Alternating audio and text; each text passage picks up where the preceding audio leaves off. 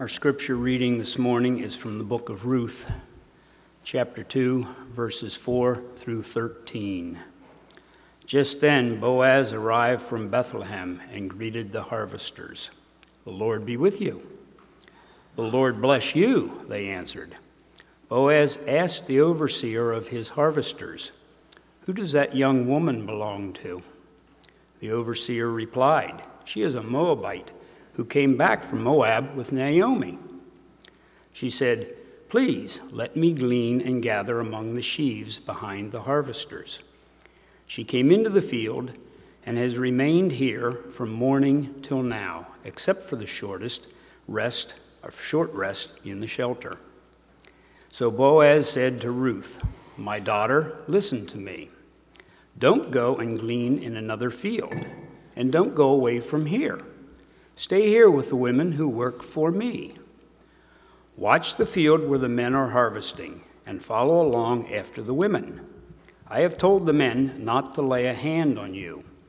And whenever you are thirsty, go and get a drink from the water jars the men have filled." At this she bowed down with her face to the ground. She asked him, "Why have I found such favor in your eyes that you notice me, a foreigner?" Boaz replied, "I've been told all about what you have done for your mother-in-law since the death of your husband, how you left your father and mother and your homeland, and came to live with a people you did not know before. May the Lord repay you for what you have done. May you be richly rewarded by the Lord, the God of Israel, under whose wings you have come to take refuge." "May I continue to find favor in your eyes, my Lord," she said. "You have put me at ease by speaking kindly to your servant, though I do not have the standing of one of your servants." The word of God for the people of God.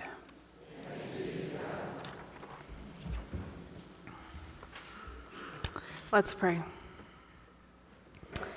May the words of my mouth and the meditation of our hearts be pleasing to you, O Lord.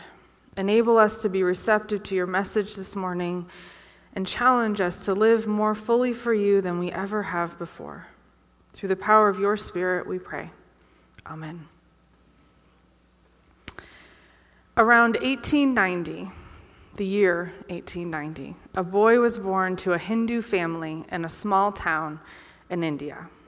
His father was a con man and a devil driver. However, shortly after the boy was born, some Christian missionaries visited the area, and hearing about Jesus for the first time, the man, his wife, and their son all became Christians. But because of their conversion, they were outcast by their community. They were literally outside the caste system. They were outcasts. They had no lands, and they had no means of making money. But through small, odd jobs, they saved every penny in order to send their son to the big city for a chance at a better life. It took them 10 years, but they finally saved enough to send that young boy away. Now, by that time, India was in the throes of a major revolution, battling for independence from British rule. When the boy got to the city, he couldn't find a place to stay, and he ended up living on the streets because the English missionary wouldn't take him in because his skin was too dark. And he was turned away at the Hindu temple because he was now Christian. He was alone, still without a home or a community to help him. Before today's scripture that Jeff read for us, Ruth and her mother-in-law, Naomi, are in a similar position to the boy in our story. Ruth and Naomi moved from Moab, where Ruth was from, back to Bethlehem, Naomi's hometown. Their husbands were both gone, and they had no one to care for them. So hopefully in Bethlehem, Naomi could find some family that would have mercy on them and care for them. Ruth didn't have to follow her mother-in-law to Bethlehem. In fact, Naomi tries to convince Ruth to stay back with her family in her own country, where she could easily remarry and she could have a good life. But Ruth, she says no, and she holds fast, and she makes one of the most beautiful declarations of loyalty and love. Don't urge me to leave you or turn back from you, she says. Where you go, I will go, and where you stay, I will stay. Your people will become my people, and your God will be my God. Where you die, I will die, and there I will be buried. That's an amazing statement to make to someone. And it's remarkable in and of itself, but then when we consider the historical context and what Ruth was actually declaring, it becomes even more beautiful. Ruth was a Moabite woman, and historically, Moab had been an enemy of Israel. Now, while at that time, Israel and Moab enjoyed a rare period of peace, we know that the enemies of any kind have very good memories. And Ruth had to have known how risky it was to be a Moabite woman and enter Jerusalem, especially a widow and her widow mother-in-law. Widows were the poorest of the poor. They had nothing to their name in a society where men legally held all of the property. They had no way to provide for themselves. At least if Ruth were to stay in Moab, she could stay with extended family who would have mercy on her and care for her. But Ruth even goes so far to convert from worshiping the Moabite god of Chemosh to worshiping the God of Israel. Even though Naomi was convinced that God had turned against her, she wanted to change her name to Mara, which meant bitter. And she says, I went away full, but the Lord has brought me back empty. The Lord has afflicted me. The Almighty has brought misfortune on me. But even though Ruth stayed with Naomi, even with all of those things against her, a widow from an enemy territory who went to Bethlehem with this desolate woman whose God had apparently abandoned her by all intents and purposes. But as soon as the women arrive in Bethlehem, we can see that God is working in this story. They arrive during harvest time, which is, and they are offered, these two poor women are able to earn some money by gleaning, by gathering from the fields. According to God's instructions, wealthy farmers were required to let the poor glean from their fields, follow behind the harvesters, and pick up what they could. Ruth convinced Naomi to let her go into the fields and to gather. And that should have been a recipe for trouble because Bethlehem was a relatively small town, and in small towns, you know everyone. And she definitely would have been noticed. This single woman gathering in a field presented a certain risk, but a single woman from an enemy state, that would have made her even more of a target. But wouldn't you know that the field she chooses is one of a relative of her father-in-law? And when Boaz, this relative, discovered that she was this Moabite widow who had accompanied Naomi back to Bethlehem, he had a surprising response. Boaz said to Ruth, I've been told all about what you have done for your mother-in-law since the death of your husband, how you left your father and mother in your homeland and you came to live with a people that you didn't know before. May the Lord repay you for what you have done. May you be richly rewarded by the Lord, the God of Israel, under whose wings you have come to take refuge. Then Boaz invited her to gather all that she wanted and to drink from the jars of water that he provided for his workers.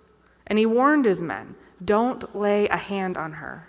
He even told his workers to deliberately leave a little extra for them, just so they would have enough. To say the very least, Ruth was stunned by Boaz's kindness. She knew her status. She knew how foreigners were treated. And through a little matchmaking of Naomi, Ruth and Boaz were married not long after. But to take his acts of kindness even further, Boaz purchases not only Ruth's deceased husband's land, but his brother's and then also his father's, Naomi's husband's land. This is a huge investment, but he risks what he has, his own estate, for this large purchase in order to redeem them all, to make sure that they were safe and cared for and loved. Boaz chose to see the other, the outcast. He chose to see Ruth for who she was, to accept her and to show her that she had a place in God's land of Israel. Now back to the story of the young Indian boy. He was searching for work and a place to stay, and he happened upon a store with a help wanted sign in the window. And he went in and he applied, and the shop was owned by a Muslim man who decided to take a chance on the boy, even though knowing that helping a Christian boy put himself at risk, that his own community could have ostracized him for doing that. Not long after, the shopkeeper even invited the boy to live with him and his family, above the shop, caring for them. And to the boy's surprise, he insisted that the boy remain Christian, that he didn't have to convert to the Muslim faith, but he could stay a Christian, which was his father's faith. And the boy agreed to stay with them and to stay a Christian, but out of gratitude for everything that this man was doing, and out of respect, he took the name of the shopkeeper, the name Rasul, for his own. And with the shopkeeper's help, Rasul came to study in Chicago at a Methodist seminary, and he eventually became a Methodist pastor. And he went on to become a widely respected minister and teacher in India, and his family since produced 5 generations of Methodist pastors who, with God's guidance, have touched thousands of people in India and here in the U.S., all because a Muslim man took a Christian boy in to care for and love like his own. And Rasul's great-grandson was named Rasul Kumar after him, but he has the surname Welch, and we lovingly call him Russ. I lovingly call him husband. Over and over and over again in the Gospels, we see these stories of Jesus being present with outsiders, eating with sinners and tax collectors, speaking to prostitutes, interacting with all of these people that he shouldn't have been associating with. And Jesus is healing miracles. Like when he healed the paralytic in the 2nd chapter of Mark, we see that he both healed the person's body, therefore making him an outsider, an outcast no more, allowing him to be part of the community once again. But Jesus also healed people from their sin, restoring them with God. It doesn't matter what century or culture we are from. Welcoming the outcast, the outsider, takes risk. It's countercultural. The world says that we should separate ourselves into categories. There's us and then there's them. Whether it's along religious lines or political lines or sexual orientation or income or gender or race or age, the list can go on and on and on. But Christ calls us to welcome the other, to welcome the outcast, to welcome the thems. And that's the crux of Ruth's story.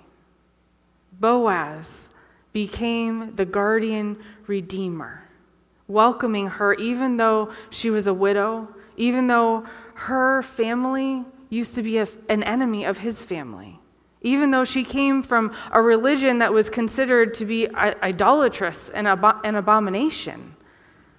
As Christ followers, we're called to emulate Christ as best as we can in our everyday lives. And in this world of division, one of the most meaningful ways that we can do that is to show compassion and care for the outsider. We're so conditioned to judge and to place people into categories. We like to put people in boxes. It's very convenient and orderly that way. But what if we broke down the walls to our boxes and we looked in the eyes of the other person, seeing them for who they are, seeing them for the creation of God they are, who simply desires to be loved and to be known? Sometimes welcoming and accepting people takes courage, like with Boaz and like Rasul, the shopkeeper. But then at other times, it takes simply the act of saying hello to someone. You don't need to start with someone that you are diametrically opposed to. The other can be the person sitting next to you here this morning, the person that you don't know yet. If I've learned anything recently, it's that we have no idea what the person next to us is experiencing. We don't know what they're encountering in their life, what they're going through. Often, the person sitting next to you feels like the outsider, looking at the rest of the world, just wanting to be seen, wanting to be shown love. I want to take a moment, and I want you to look at your neighbor. Come on, you can do it. I know it's awkward. You might not know the person. Just say hi. That's all it is. Just say hi. See, it's not that hard. We can all do it. Now I can't get you guys back together. Mother Teresa said, if you want to change the world, go home and love your family. I think the beginning to world peace just might be that simple too.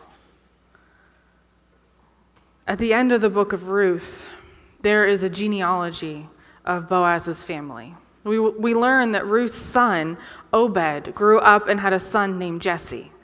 And Jesse grew up to have a son named David. And 28 generations later, a little boy was born in a stable in the town of Bethlehem. Jesus came from a family of outsiders. And we never know just what that hello, that seeing someone for the child of God that they are, we never know how that might change the world in the future. Amen? Let's pray. Almighty God, we are so thankful that you have gathered us this morning, that we can look in each other's eyes and we can say hi and we can smile. And with that simple act, we can work towards peace together. God, challenge us to do that each day this week, to just say hi to someone, to see them, whether it's the person that is checking us out at the grocery store or at the bank, whether it's the person who is sitting across the dinner table from us. Help us to pause, to take a moment, to see someone, to know them, and to say hi. We pray these things in the name of the Father, the Son, and the Holy Spirit. Amen.